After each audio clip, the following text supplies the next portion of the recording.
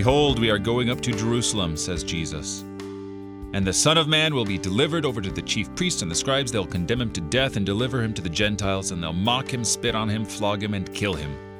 And after 3 days he will rise."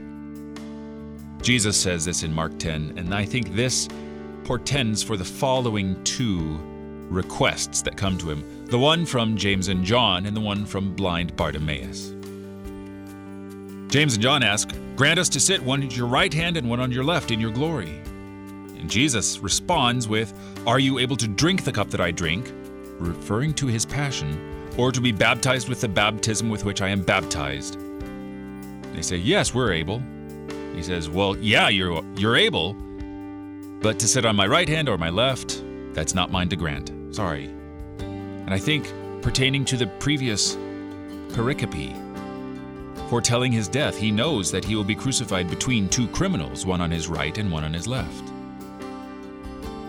But the request from blind Bartimaeus, "Jesus, Son of David, have mercy on me. Son of David, have mercy on me." He gets what he wants from Jesus, because Jesus has mercy on him, and he indeed calls him to him. "What do you want me to do for you?" Jesus asks him.